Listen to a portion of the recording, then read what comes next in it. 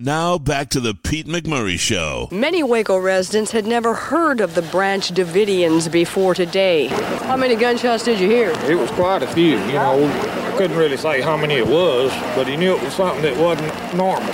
Despite the tragedy, Xanter says he doesn't mind having the cult members as neighbors. If they mind their own business and we mind our own, they got a right to be there too. It's been 30 years since the Waco siege at the compound that belonged to the religious cult Branch Davidians. Is this ringing a bell with you, Lisa? 30 years. Yes. Headed by David Koresh, STEPHAN Talty has a new book out called Koresh, The True Story of David Koresh and the Tragedy at Waco. And Stephen joins us now. Stephen, thanks for your time. Great to be here.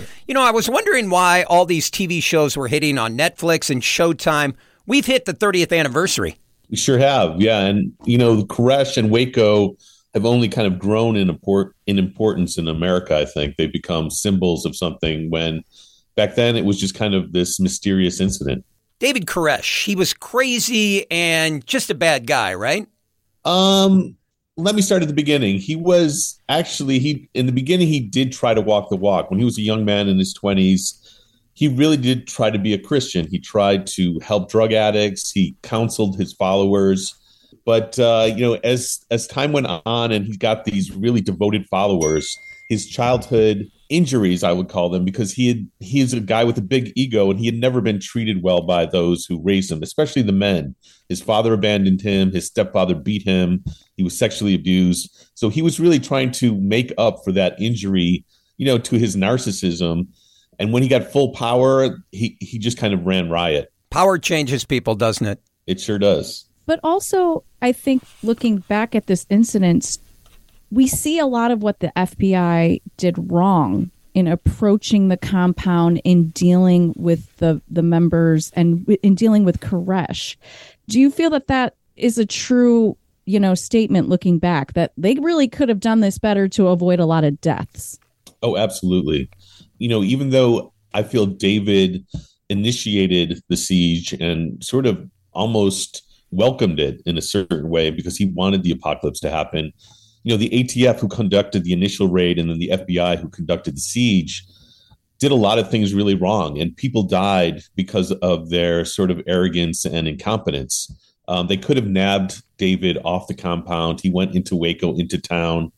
He'd go shopping. He'd go to bars. He'd go to music stores. So he was there. So there was really no need to mount this huge raid that turned into a siege. It was just, my point is that it was really incompetence and bureaucracy. It wasn't a grand conspiracy to, take out this Christian sect who had a lot of guns. Definitely the FBI and ATF have their share of blame.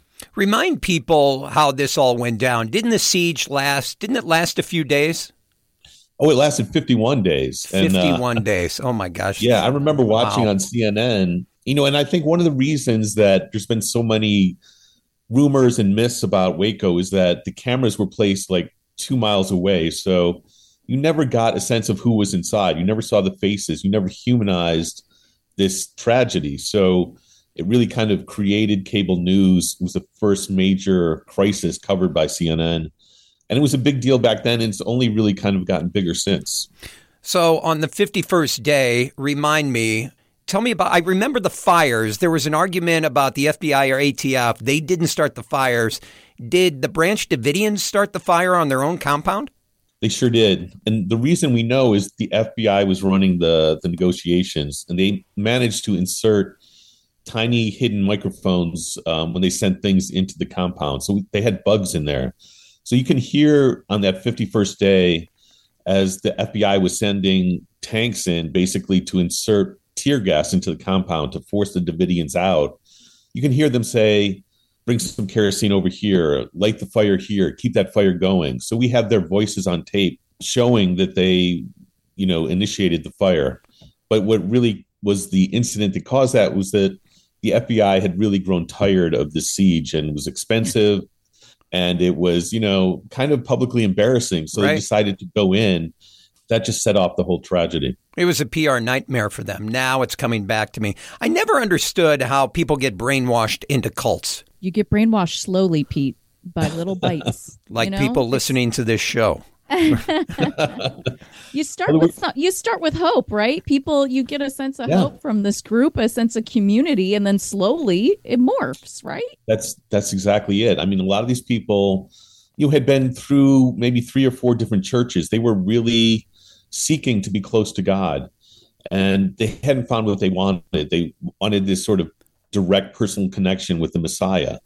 And David, that's what he advertised. He said, I am, basically the Messiah. But then when someone says, David Koresh said that God told him to procreate with the women in the group to establish a house of David of his special people. This involves separating married couples in the group, and he was the only one that could have sexual relations with the wives.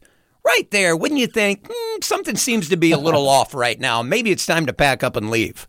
Yes, and some people did leave. Some people rejected this, said it was, against the Bible. And so they did walk out, and it was a big crisis in faith for a lot of people on that compound. If they left, they really felt they were going to be doomed. So there was that fear, as well as the sort of community they'd found within Waco. There's people alive from the Branch Davidians, and you spoke to some for your book. Is that right? Yes. And I spoke to a bunch of them. Some of them were dissidents who left years before, had gotten sort of spooked by David's, power moves. That's sort of the reason, like, he split up couples and said he was the only one who could have sex with people.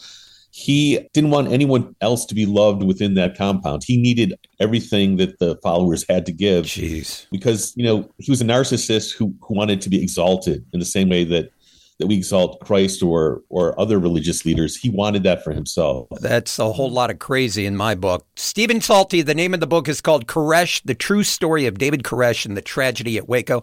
Thanks for your time. Thanks for having me. More of The Pete McMurray Show next.